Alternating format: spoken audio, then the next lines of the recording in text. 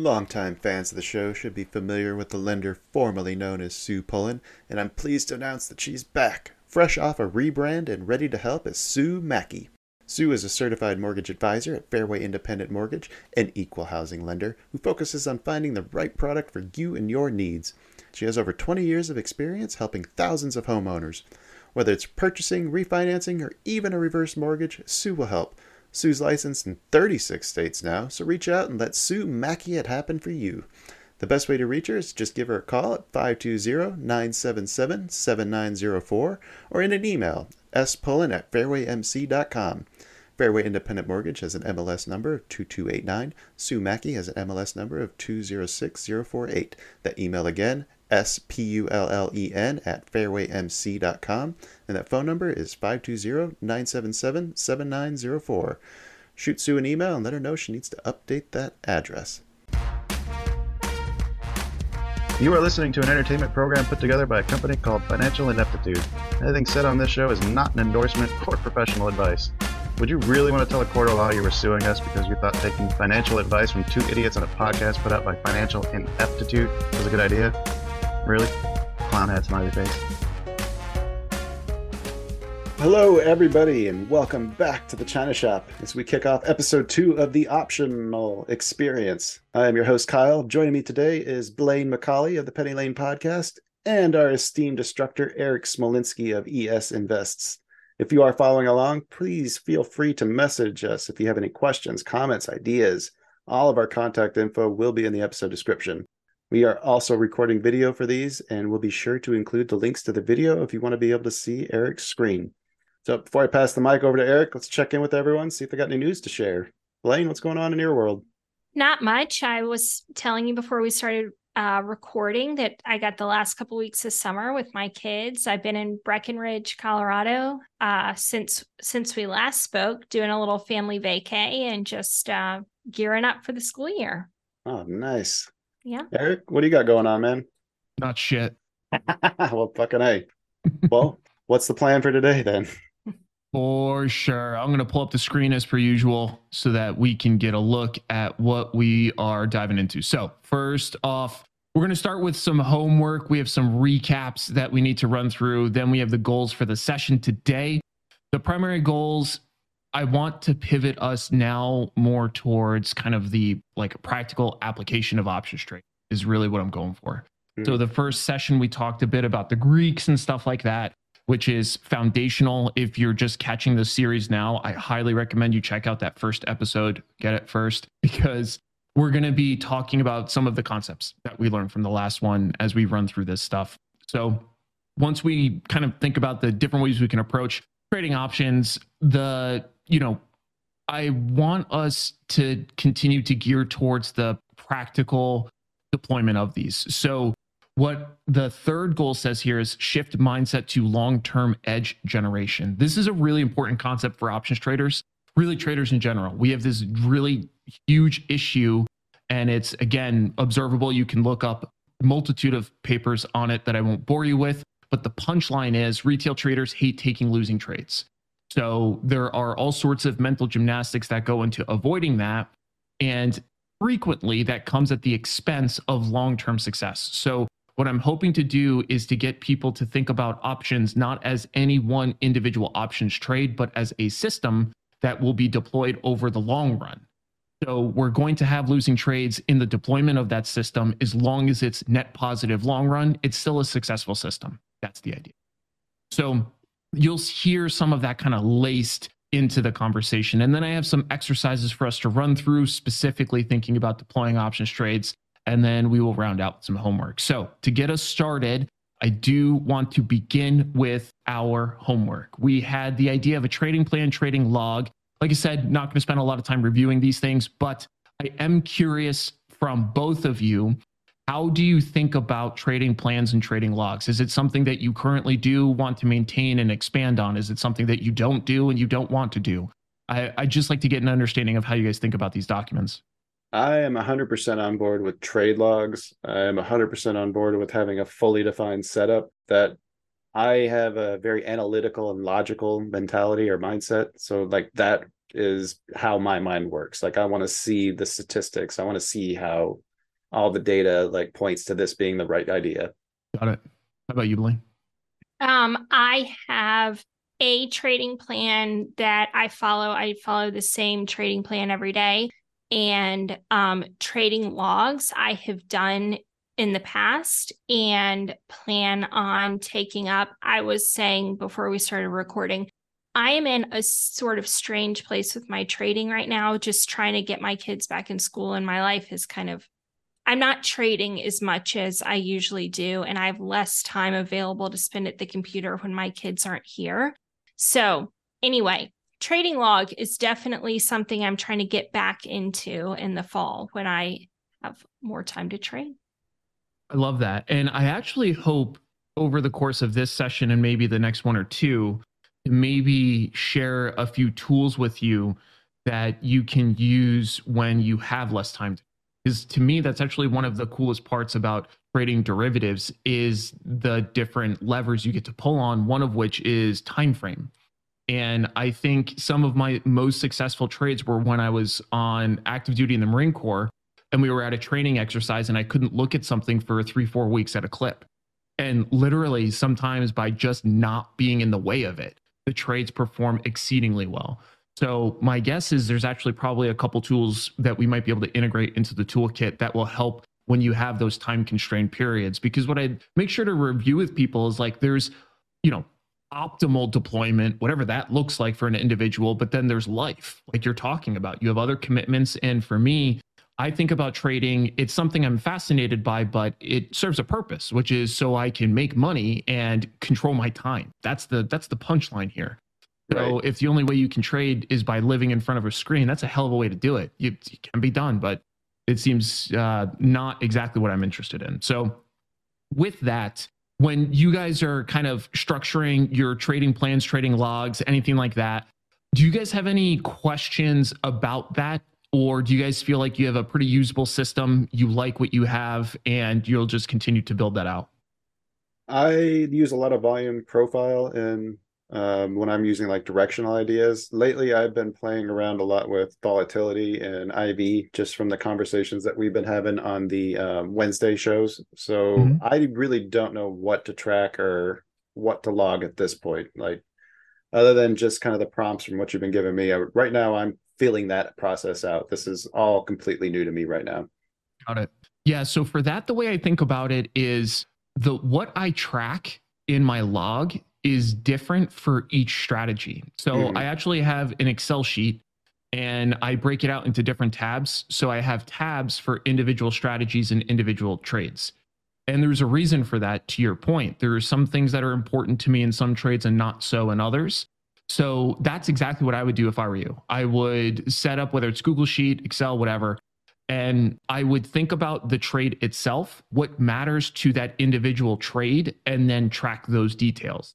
So, for example, when you're talking about IV, I think implied volatility is a place in a lot of option strategies. And in general, that's one that I would include on most of my strategy logs and the trade logs because it can be informative. However, if I'm trading something like a ratio call diagonal, implied volatility is a different point than it does if I'm trading 0 DTE variance risk premiums. So I would start there. I would think about the strategy and I would say what matters to this strategy, list out those variables and track those to start. And what you'll find actually is as you do that, you'll start to say like, oh yeah, I need this, or no, I don't need this. And that in and of itself is a really educational process. That's why I'm passionate about getting people to do their own versus outsourcing it to like some sort of software or platform. However, if that's what you prefer, that's what you prefer. Like compliance is the ultimate goal. So yeah, as you go through different iterations and as we talk about the trades that you guys put on, I think you'll come up with some ideas as well on what matters. So that's actually what I wanted to do next, unless Blaine, if you had any specifics on the trading plan or trading logs. Okay, cool. So let's take a look then. I'm going to pull up some of your guys' trades real quick that you sent in and just want to run through what we're thinking. So Kyle, I think these are some of yours. I'm seeing straddles. So inherently that's telling me implied volatility matters here. That's the first thing I'm seeing. If I'm trading a straddle, So talk to me about your deployment of a straddle, executive summary level, like 2-3 sentences, that kind of level. All right. My thesis was to use at the money straddles 12 to 14 days prior to earnings to try to capture an expansion in volatility. I took these three trades, I priced them out based on the IV that was currently running. So I had a high IV, a medium IV, and a lower IV, or at least in terms of like the three of them. The idea was really just to kind of get three trades with three different variables to kind of see how they all performed leading up to the same earnings date. The QCOM was a bit of a mistake. I think I actually put that one on the 19th because I wrote down the wrong leg. So that one did not start at the same date. I just decided, okay, I screwed this trade up. Today's the day I make the trade. Good. So I updated it for that. I had some risk management rules in place. My plan was to close it out if I saw a 50% return on my initial position. I had no idea what to base these on. I was just starting with the 2-to-1 risk reward ratio. 25% loss was supposed to be cut bait. And if days to expiration got to less than 1, then I was going to close them out as well. Okay. And how are they performing so far? The Shopify and QCOM are both underwater. I think I priced them out this morning. They're within the drawdown limits of the trade. Oxy is the one that's up. It's trading at like 390 something at a 336 from the initial entry. The other ones are down, I think 755 on Shop roughly, and then like 850 something on the other one. Got it. Okay. Yeah, I like the overall thesis there. I like the way that you're structuring. I think the time frame that you're picking makes sense. A couple things that I would offer to you as you're tracking these. The first one is when you're looking at these IV expansion plays leading into the earnings release. I don't know if you've done this, but I think it's worth your time. Is to look at the previous earnings cycles in Shop, QCOM, Oxy, and to see how did IV behave leading into the release. And I found that after you showed me that, but I don't quite fully understand it. Okay, well, let's take a look together then. Thank you. So let's grab Oxy. Everybody chill. We're talking about the stock. We're not grabbing fucking Oxys. And so... yeah, there's a few different things we can look at here. I think what we should take a look at, though, is earnings. And we can see how implied volatility has moved leading into the release. And so this is... Go ahead. Wait, sorry, just to understand this page here. Where is the actual earnings release and how much time does each tick of the cursor correspond to? Great questions. So the vertical dash line here is when earnings release is. So that's kind of like whatever's in the dead center here. So that's when earnings was reported on each. And then these, I don't know. It's funny that you assume they were daily, but I wasn't quite sure because I didn't understand what the time frame is leading into it. Yeah. Yep. Because I've looked at this exact thing myself to see so this is a 6-month daily. And this is what the daily candle looked like on earnings, right? So it's like this inverted hammer, whatever the fuck these things are called. And when I look at this, it lines up generally. So I always assumed that they were the day, but in some of them, actually the way that these look is slightly different on the same day. So I don't know if that's just an issue with the charting. I literally was just doing a study on this because it confused the shit out of me.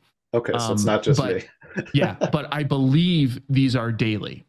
Okay. So but anyways, the thing that I was gonna highlight here though is the run up leading into earnings for most of these, they're varied. And I don't know if you've tested the severity of these, but that's exactly what I would do. I would say, okay, 5 days out from earnings, IV was at X point, then, earnings -5, earnings -4, earnings -3, right? And create like a little chart for yourself so that you can then do a little bit of math. And you can say, on average, this is when IV was the highest pre-earnings release. Because if you'll notice, they actually slide around quite a bit, but you can come up with an idea, at least, on what would be optimal for the expansion. The reason why I bring that up is because that expansion trade can be difficult to maintain, is really what it boils down to. Sometimes you might get the bump early like this, and then it just trails off, leading into earnings, then it's not profitable.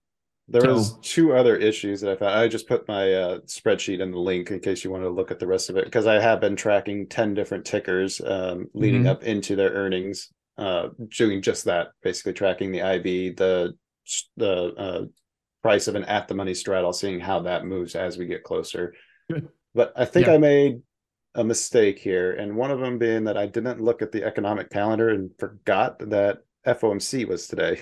Mhm. And that's going to be a huge unknown going into this that I might have just lost on my straddles, right? That once that unknown of the FOMC gets figured out, then like that's gonna hurt my asset, isn't it? Or shop QCOM and Oxy.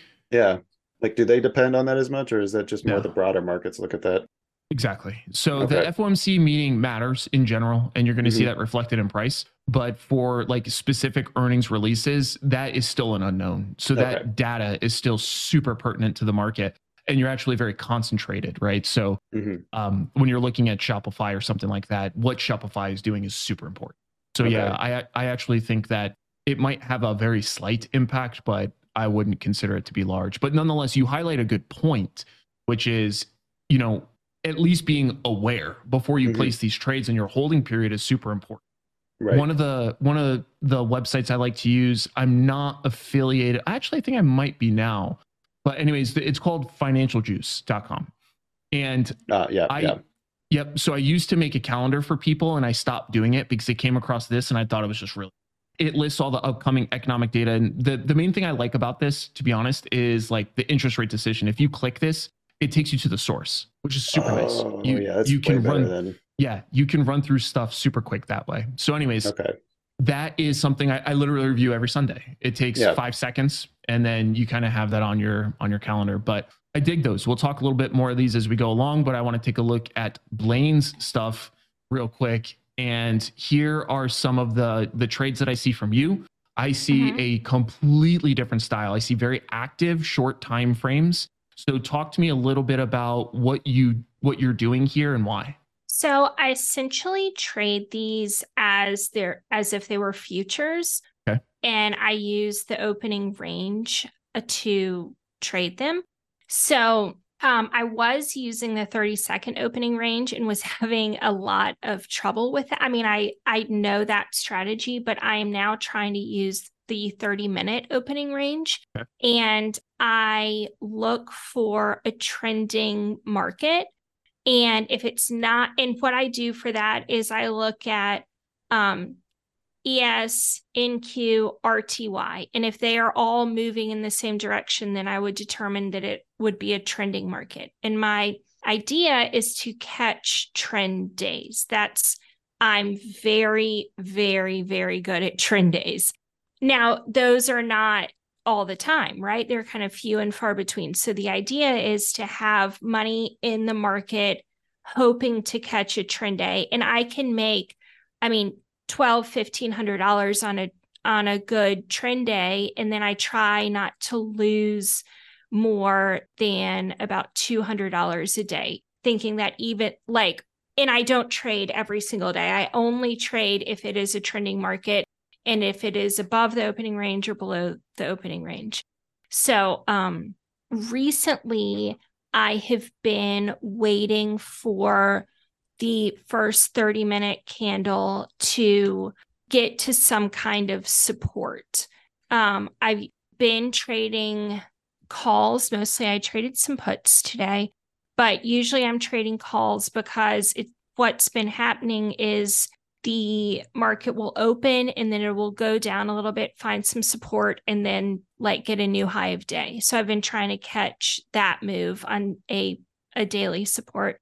And the idea with the opening range trade is to lose as little as possible. So as soon as my trade is going green, I'm trying to raise my stop to break even. I'm trying to take a little bit off and raise the stop to break even so that if I get stopped out, it's for very little money. And if the trade goes and it does become a trend day, then I have a larger position on to catch those bigger moves. Got it. Yeah, that's really useful. So a couple questions. The first one is, it looks like the contract size I'm seeing is something like 8, 12, stuff like that. Is there a reason why you prefer using something like the Qs versus RUT, and instead of trading 10, you trade 1? I like the cues because statistically, I have made the most money trading the cues in the history of my trading career. That's why I trade the cues. I also used to trade Apple exclusively, so it sort of goes hand in hand. That's the only reason I trade them. And I like to scale out in thirds, or like I really don't like to do a half. I like to do thirds, and that's usually why I buy the number that I buy.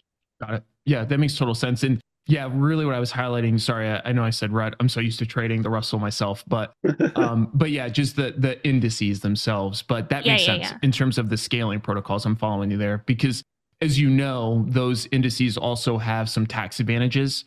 They're Section 1256, which means 60-40 tax treatment. All proceeds are taxed 60% long-term, 40% at your whatever your tax bracket is. So yeah, but that still makes sense to me.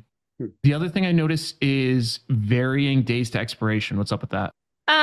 So these are today's trades on the left, and then on the right were yesterday's trades, right? Yeah. Yep, exactly. So I have recently, usually I buy 2 to 3 days out, which I don't enjoy doing. I used to try to buy a week out, but I've been just sort of like struggling with it. So I guess I'm kind of trying. I usually try to buy one position, like 1% of my account. I try to have in every trade. That's really why the dates change and the strikes change, because I'm trying to keep that position size as uniform as possible.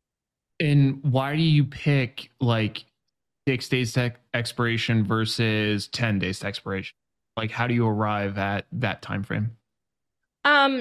So it's usually the way I do it is if the market is more volatile or less volatile. So if it's more volatile, then I try to buy closer expirations.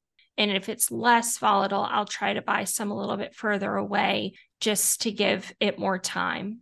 But, that's kind of dumb because I really don't hold anything overnight. So the time doesn't necessarily matter. But I don't want to get unnecessarily stopped out of a trade just because some days you can unnecessarily get stopped out just because you're waiting on the market to make that move and you've got the right entry. But anyway, I don't know if that. No, it makes a ton of sense. And that's actually why I'm asking these probing questions, because to me, this is where money is made, is getting to this level of detail, because understanding the days to expiration and your broader hypothesis, which I have 2 more questions to get me there, it will help me understand more of what mechanism we're attempting to make money off of. And then if there are ways for us to tweak the way that we're structuring these trades to get you closer to whatever the ultimate goal is. So longtime fans of the show should be familiar with the lender formerly known as Sue Pullen, and I'm pleased to announce that she's back, fresh off a rebrand and ready to help as Sue Mackey.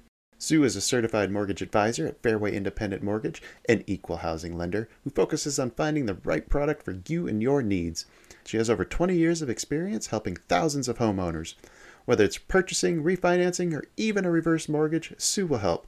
Sue's licensed in 36 states now, so reach out and let Sue Mackey it happen for you. The best way to reach her is just give her a call at 520-977-7904 or in an email, spullen@fairwaymc.com. Fairway Independent Mortgage has an MLS number of 2289. Sue Mackey has an MLS number of 206048. That email again, spullen@fairwaymc.com, and that phone number is 520-977-7904. Shoot Sue an email and let her know she needs to update that address. Introducing Wondersuite from Bluehost.com, the tool that makes WordPress wonderful for everyone. Website creation is hard, but now with Bluehost, you can answer a few simple questions about your business and goals, and the Wondersuite tools will automatically lay out your WordPress website or store in minutes. Seriously. From there, you can customize your design, pick your brand colors, and add blocks. No custom theme or coding required. You'll get content suggestions that you can keep or revise, and with Yoast SEO built in, we automatically help you get found in search engines. From step-by-step guidance to suggested plugins to an AI-powered help bot, our built-in tools make WordPress wonderful for everyone. Whether you're a beginner or a pro, you can join over 2 million Bluehost users. Go to bluehost.com/wondersuite. That's bluehost.com/wondersuite. One of the things we learned last time is Gamma, our friend Gamma. Mhm. And we know that as we get closer to expiration, Gamma is going to be higher for all options.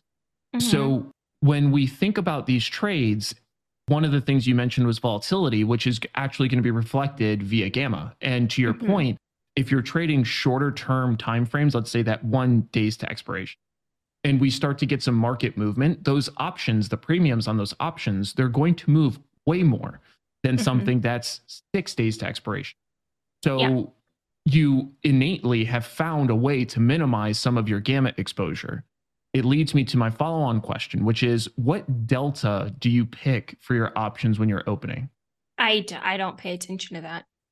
So how do you pick like the 382, 371? Like how do you pick the strike price? I pick the strike price because it's not reflective necessarily in these trades, I think, but I pick the strike price that will allow me to buy the number of units that I want to buy see. and spend about $1,000 got it. because then I like with tip I don't like to do like intricate math. So if I know exactly how much I've spent on it, then I can like set the risk better sort of in my head. Got it. Makes Is- sense. Yeah. No, that makes a lot of sense. No, Yeah. I'm following you. I think one of the reasons why, and this would be something I would highly recommend to introduce to your trading log though, is definitely to track the delta of these. Okay. And it's for a couple reasons, but one of the things that delta can help us with is it can give us an idea of how our options will move. So for example, if you buy something like if you buy calls that are a higher delta, they're going to compound less, so you're going to pay more upfront, and Mhm. as things move, you're not going to get like those 1,000% returns, but they Mhm. will move closer to dollar for dollar with the underlying. So something you said up front is that you want these to mirror futures. Well, realistically, if you have something that's a higher delta, it's going to behave more like the underlying itself, ergo more like futures, which is a delta 1 product by itself. So it's something that I would tinker with just a little bit to see if you start to find a trend. And you can still do your same like cost sizing. Unfortunately, if it sounds like you're wanting to maintain the ability to scale out in thirds and whatnot, that's naturally going to move you a little further out of the money. Mhm. But I do think something that would be really, really cool for you to test is take a look at trading your strategy exactly as you are now and track that. And then add on another variant where you go deeper in the money on the options. Mhm. But it would have to be sized accordingly. So for example, Yeah. if we take a look at the Qs and we want our position to remain about $1,000, Mhm. so we'll pull up the Qs. Let's take a look, and let's say we want to trade the range breakout, and we want something for $1,000. You could do something like a 77 delta, but you would only get 2 of them, something Okay. like that. So you'll have Yeah. to tinker with your sizing. But the reason why I think this might be useful to you is depending on the way you want these to move, I think a cool end state for you might be to set up one that's deeper in the money, like these 374s, and then maybe go to wherever you typically would go, and then plus yourself up with something that's out of the money and cheaper. This is Cool. 2 things. You have one position that will move closer dollar for dollar. So if it doesn't move that much, you'll still make some money on that one that's in the money. But then you still give yourself that capability to find runners if you catch that trend and can make a bunch of money off of those simultaneously. I love that. Yeah. Yeah. So I think that would be something I would look at if I were you. Okay. Thank you. Yeah, of course. all of this, my entire strategy and game plan and stuff is really based on just my own observations after trading for 3 years, and kind of things that I've picked up over time. But this isn't something that I've learned from anybody. So it's not like a set kind of process for exactly how to do it, which sometimes makes me question, it's important to me, I think, to have a huge hand in developing and finding my own process, but then also I feel a little bit on my own with it sometimes, because kind of tweaking it as I go.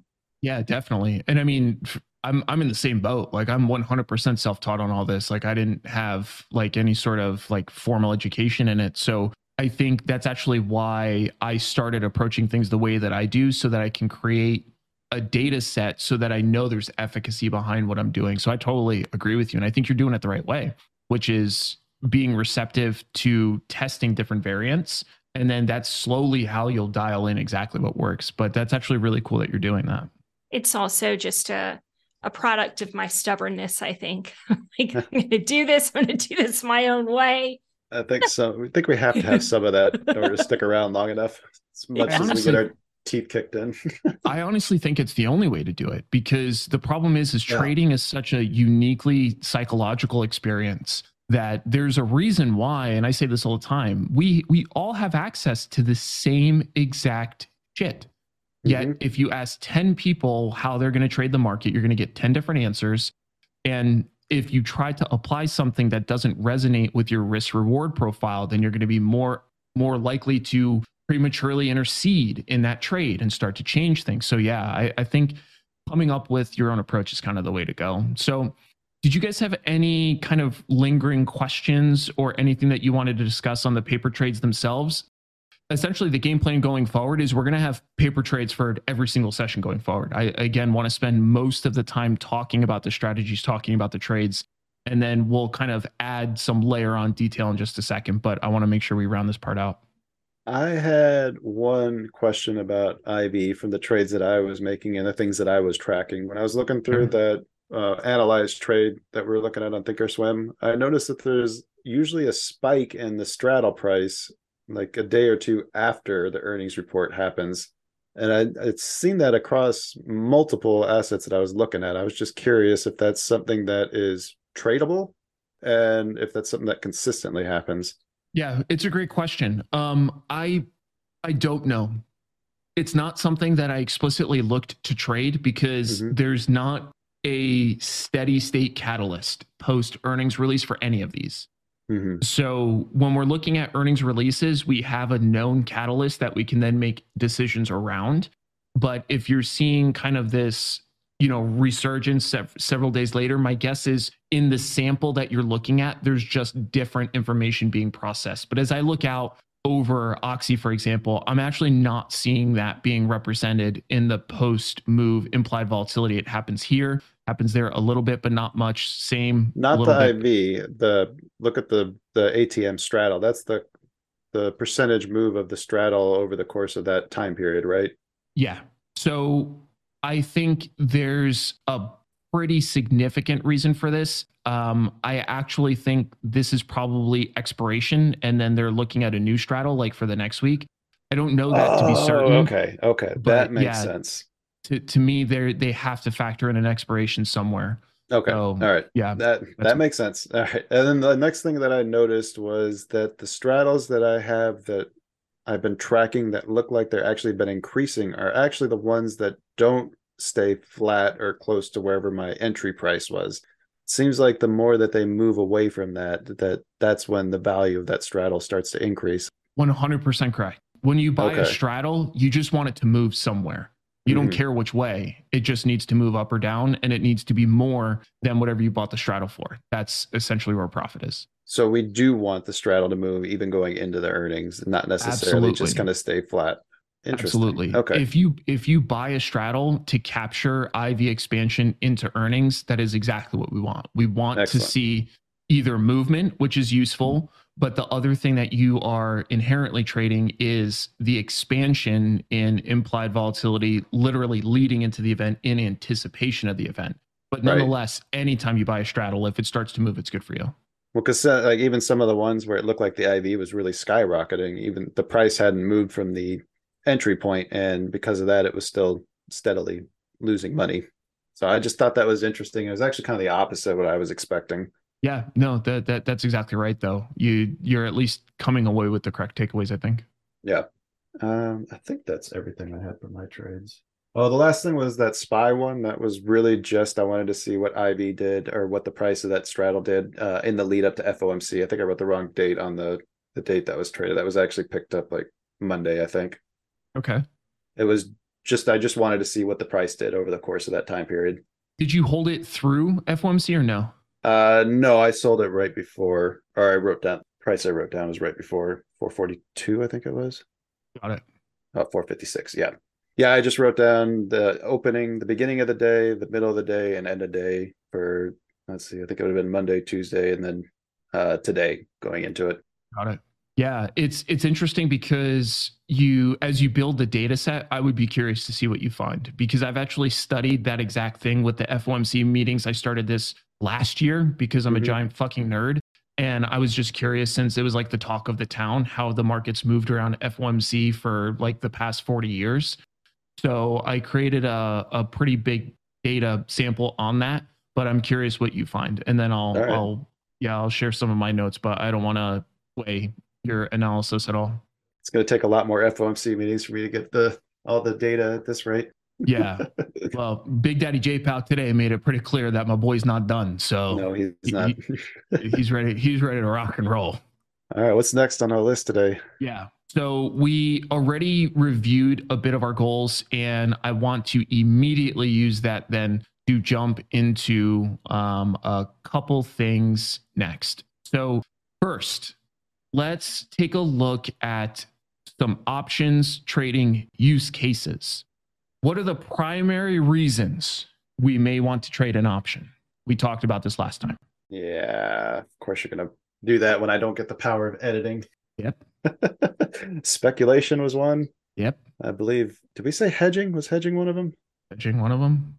Blaine, you nailed one of them last time. Yeah, it's not margin, but it is being able to make a lot of money off a little bit of money, but I'm leverage. Leverage. Got you.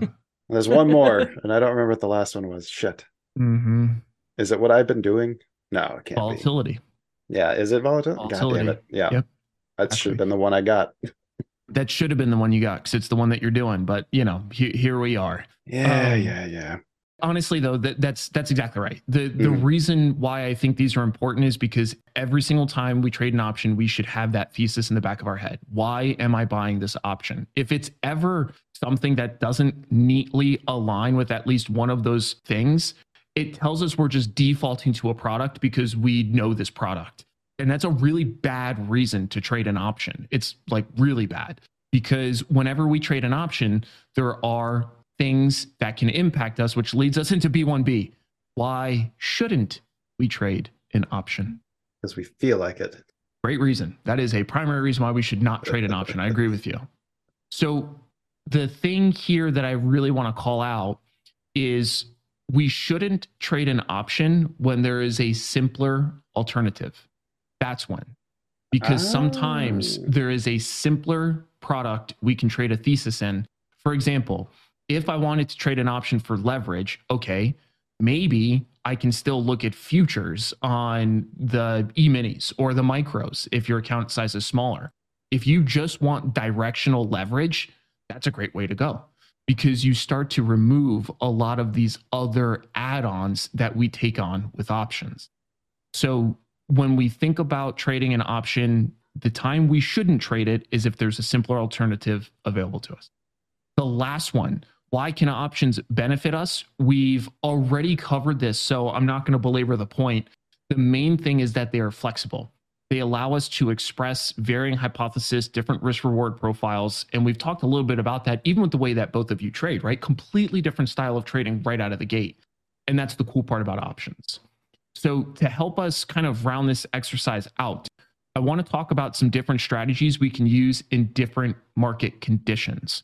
I have a video that I will share with you guys if you want to check it out that walks through kind of my primary strategies. The reason why I share that is because that's obviously my bias. I'm going to lean towards those strategies. So as I talk about options trading, I think it's also important for you guys to be aware of my bias, right? So the first thing I want to ask you guys is, when we're bullish, what are some option structures we can use when we're bullish? You can just name one or two. I mean, you just go singles. Single Singles and what? directional. Single contracts. But what specific structure? What do you mean by structure then? So buying a call. I know that that's what you mean when you say singles. But so when we're long a call, that's an option structure. There's a semantics debate, especially if you go on Reddit, they're going to fucking have nothing else to do and hit you with semantics. So it's good to align on this quickly. Yep. Technically, a strategy is kind of your application of a structure. So if you buy calls, that turns into your strategy because Blaine is looking at the 30-minute opening range breakout. That is now a strategy, but the structure she's using there is long calls, long puts like that. So when we're talking about structures, that's what that means. It's so pedantic. I hate it, but I also love arguing, so I'm not innocent here either. I just want to make sure we're speaking the same language. That's all. I usually default to long calls. Sometimes if I want to reduce the price of the call options, I'll try to use vertical spreads. Gross. Okay. I know you don't like those and you don't like the capped upside, and I actually don't like them anymore either because they're a pain in the ass to sell out of. They can be, unless you leg out of them, but that's a good point. So we have one from Kyle. Blaine, I kind of stole yours, so we'll see if you have another one here. Sure. I think I stole yours too. You can sell. Can you sell puts if yes, you're you bullish? Sure can. Okay. Spot on. Okay. Spot on. So the quick breakdown of the difference between these two. If I want to buy a call, there are a lot of decisions that go into that. But the primary differentiator between buying a call and selling a put, first, upside potential. You sell a put, you have capped upside potential. You buy a call, it is uncapped. This comes at an expense. If we buy a call, theta is working against us. If we sell a put, theta is working for us. Then we have gamma, which obviously applies the same for both, where gamma benefits the buyer, hurts the seller. So when I am bullish, there's really like one strategy I'm going to use, which is some sort of long call that is either part of a ratio diagonal or a leaps ratio diagonal. That's my go-to. And the reason for that is it allows me to benefit from a few different things simultaneously. Leverage I get to minimize my theta payments and stuff like that. So you guys hit the ones right on the head. But the other thing to highlight here for the bullish variance between the two that you'll hear colloquially from most of the community is if IV is high, we're supposed to sell. And if IV is low, we're supposed to buy. There's some efficacy behind that, but it gets more nuanced very quickly, which we'll get into in the future. But just to know that those exist. Any questions on the bullish structures? Does your video explain what a ratio diagonal is? Because I am not familiar with how that works. Okay. Yeah. Good. So you'll hear me use the term ratio pretty frequently. It's not because I'm trying to be, annoying with the terms, but it is an important differentiation for the structure, essentially, of the trade. So when I say a ratio diagonal, all I mean is I'm buying a call or a put. It can be a ratio call or put diagonal. It means I'm buying an option that's further out in time, typically at least 180 days. And then I'm selling short-term options against it that are the same type. So if I buy long-dated call, I'm selling short-dated calls against it. So you'll also hear to it referred as the poor man's covered call, which I fucking hate. So it's just another random thing I just have a fucking ire towards. I don't know why. Fair enough. But the main difference between a poor man's covered call and what I'm doing lies directly in the ratio. And it allows me to maintain uncapped upside potential. It's one of the biggest issues that option traders get into is they start to like a high probability of profit trade. that doesn't pay them very well, and then they wonder why they walk out net negative after 5 years of doing this. Yeah. Not capping profit potential is important. Not to say that you can't find a balance, but I wouldn't look down on unlocked upside potential at the expense you're going to have more losing trades. So talk to me about a couple strategies we can use when we are bearish. What do you guys think? I mean, it should be just the opposite, right? Selling calls, buying puts. Bingo. And essentially the rationale between the two is exactly the inverse, right? Right. So the one thing I will offer to people is, and again, this is where I'm just interjecting some of my personal experience. You should kind of test all of this stuff for yourself. But specifically, if you are wanting to get bearish via selling calls, that can be a nasty trade. A lot of people think this call is super far out of the money. I'm safe. They can grow teeth so fucking fast. Yeah. So I specifically highlight that to people because you are taking in a little amount of money and a lot of times taking in a lot of risk that you don't see, because smaller accounts tend to trade smaller products that tend to be more volatile. Mm-hmm. This creates an ensemble that tends not to end well for people.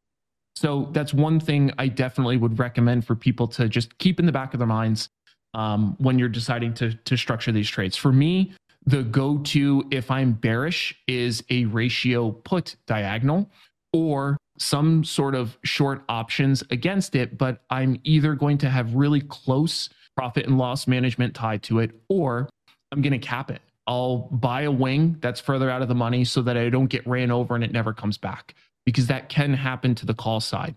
On the put side, as long as the product is relatively stable, they tend to come back up at some point. I'm not saying that you should hold for that whole period, but I find at least the severity to the downside might be steeper, but it's generally a little more temporary. Whereas things that I see take a big run up, sometimes they literally never come back. So it's something to keep in mind. Okay, last one. If we want to trade volatility, what are some strategies or structures we can use there? We can sell straddles and strangles. Bingo. That's exactly right. And the reason why I highlight this volatility component is I think as an options trader, it's something you should consider adding to your toolkit, because it's one of the cool parts about trading options is that you can isolate volatility. There are very few other products that you can do that with. And you can essentially stop caring about direction and just trade volatility, which is kind of nice. That was the thing that most surprised me when I was digging in, doing this exercise with the straddles, was the price running away on like Microsoft, but seeing that the value of the whole thing had increased. Like, wow, okay, this is more powerful than I thought. There's definitely something to it. And the other thing that people I think sleep on a little bit too much is it offers your portfolio just another way to make money. So if you have a bunch of, directional options trades or directional trades, that's cool. But sometimes the market's flat. And that's actually one of the things I found last year with a lot of traders that were trend traders, that were equities traders. They were all bitching how difficult it was to find a bid. And for me on the other side, I had a really good year last year. And it's not because I'm a genius. It's literally because I can just go into my toolkit and grab something that fits that market. So volatility trading is actually a really useful thing to kind of integrate into that, I believe personally. And so for trading volatility, more often than not, I'm going to use a short straddle. And the other variant to that, though, is sometimes like a short iron fly, where I'll sell the straddle and then I'll buy the further out of the money wings. The issue with the fly, the iron fly technically, is there's drag on your returns. When you buy those wings, that is essentially the inverse to your hypothesis for selling the straddle, but you're using it to hedge risk. I think minimizing that is important to maximizing profitability, obviously, but sometimes it just makes sense. Like if I know I can't watch the markets, I'm not going to just rest in order, for 3 times credit received and then hope I don't get blown the fuck up if the market decides to have a big move. Right. I don't accept that risk. So I will just accept that I am giving up some of my theoretical edge by buying these wings, but it'll allow me to stay in the trade for the whole duration, which is super important to maximize the profitability there. Cool. So also let you sleep at night too. I think sizing is the big thing for that, but Yeah. I agree with you. If you need to, and this goes back to kind of the individuality of traders, if you need to do some of these things at the expense of potential edge, but it still allows you to extract some edge, Some edge is better than no edge. So it might not be optimal, but if it works, it works. Cool. Mm-hmm. So I want to get to the homework quickly, and then that will wrap me up. On the left-hand side, you can see I would love for you guys to take a look at each other's trading plans or logs, or if you want to review any of the videos that I've done on it together, whatever works for you guys. The thing here that I just find useful, and this is something that I had a mentor that used to do with me, is he would just look at my shit and ask questions. That's it. And that in and of itself, I typically found to be pretty useful. Then from there, I want us to look at those different market conditions that you see listed there and to come up with strategies for them. And this can be as simple as what we were just doing, talking about those different strategies for both, or if you want to come up with some different ideas, that's fine too. But the main thing I'm talking about here is integrating this component of volatility because it should be part of your decision. What do you mean by transitioning? Like it's going from low to high, it's increasing or decreasing, basically? Bingo. Does it matter which? Right. It needs to be something you specify. Okay. So the reason why I'm talking about the transitioning vol versus if IV is high or low is it's super common for retail traders to say IV is high, I'm selling. Unfortunately, that doesn't mean that there's an edge. If IV is high, it literally just means that the market is expecting big moves. What we're actually trying to capture when we do these things is the difference between them. That is exactly what variance risk premiums are. So this weird looking chart, the yellow lines are implied volatility. The white and gray lines are realized. So when we're trading volatility, even if volatility is low, as long as it's trending above historic volatility, it still means our edge is there. So it's not necessarily a time to just throw away shorting strategies. This means you might make a little bit less money, but you're also going to experience less moves against you. So that's why I'm specifically starting to highlight this part of transitioning volatility. So that's what I have for your homework. I am happy to take any final questions, comments, concerns, complaints. I don't want to hear any of those. But yeah, what are you guys thinking? How do you feel? Blaine? I feel fine. I am sort of stuck on the fact that you said you shouldn't trade options if there's an easier way. And I've heard ad nauseum from people I really trust that I should just switch to futures because the way I trade is a way to trade futures, which I think that's interesting that you said that. It's my only comment. If you want to see what it looks like, I'd be happy to share my screen. You want to see the chaos that's involved in that. Yeah, I think specifically for you, like trading futures, especially for like those really short intraday moves, I actually do agree. Like, I think those would make a lot of sense. My hope for you is to see if we can expose you. I'm particularly interested. I don't sense, I might be completely off, but I don't sense that the volatility trading is necessarily going to be your ish, and I don't blame you. May or may not be. That's just my guess. But I do think things like the ratio diagonals could definitely be your ish. And I think it actually allows you to capitalize on two things. One, your proclivity for looking for trends. And that's obviously a developed skill set. And then two, you don't have to sit in front of the fucking computer. You literally can do the homework for that trade at night, whenever you want, put on the trade, and then you could come back in 30 days when the short option expires and then put another one out. And then that's it. Just come back 30 days after that. Like literally that's it. So I think there might be a use case for that strategy for you, but I mean, obviously we'll see. Kyle, how about you? How do you feel? I just want to get started, I think, on trying to build a new trading log. I've got a really solid one that I like for my futures trading. I'm just going to have to see if I can figure out a way to adapt that. Yeah. And that's cool because on the next one, it's an optional review. The first thing that we'll have is looking at trading plans or trading logs. So if you want us to take a look at it, we can. If not, what I'm going to do is look at the basic strategy that you guys outlay, and then I'll give you some ideas on what I think would make sense. But otherwise, happy to take a look at them. That sounds great. Does anybody else have anything then before we wrap this up? No. No, sir. All right. Well, I think that's going to do it. Thank you, everybody who stuck around to the end, especially thanks to Blaine for opening up and sharing with me, making me feel less of the spotlight in my face. And thank you, Eric, for putting together a fantastic lesson plan as usual. We're shooting for 2-week release cycles, so keep on the lookout for the next one. And remember, folks, experience may be optional, but sharing this is not. Take care.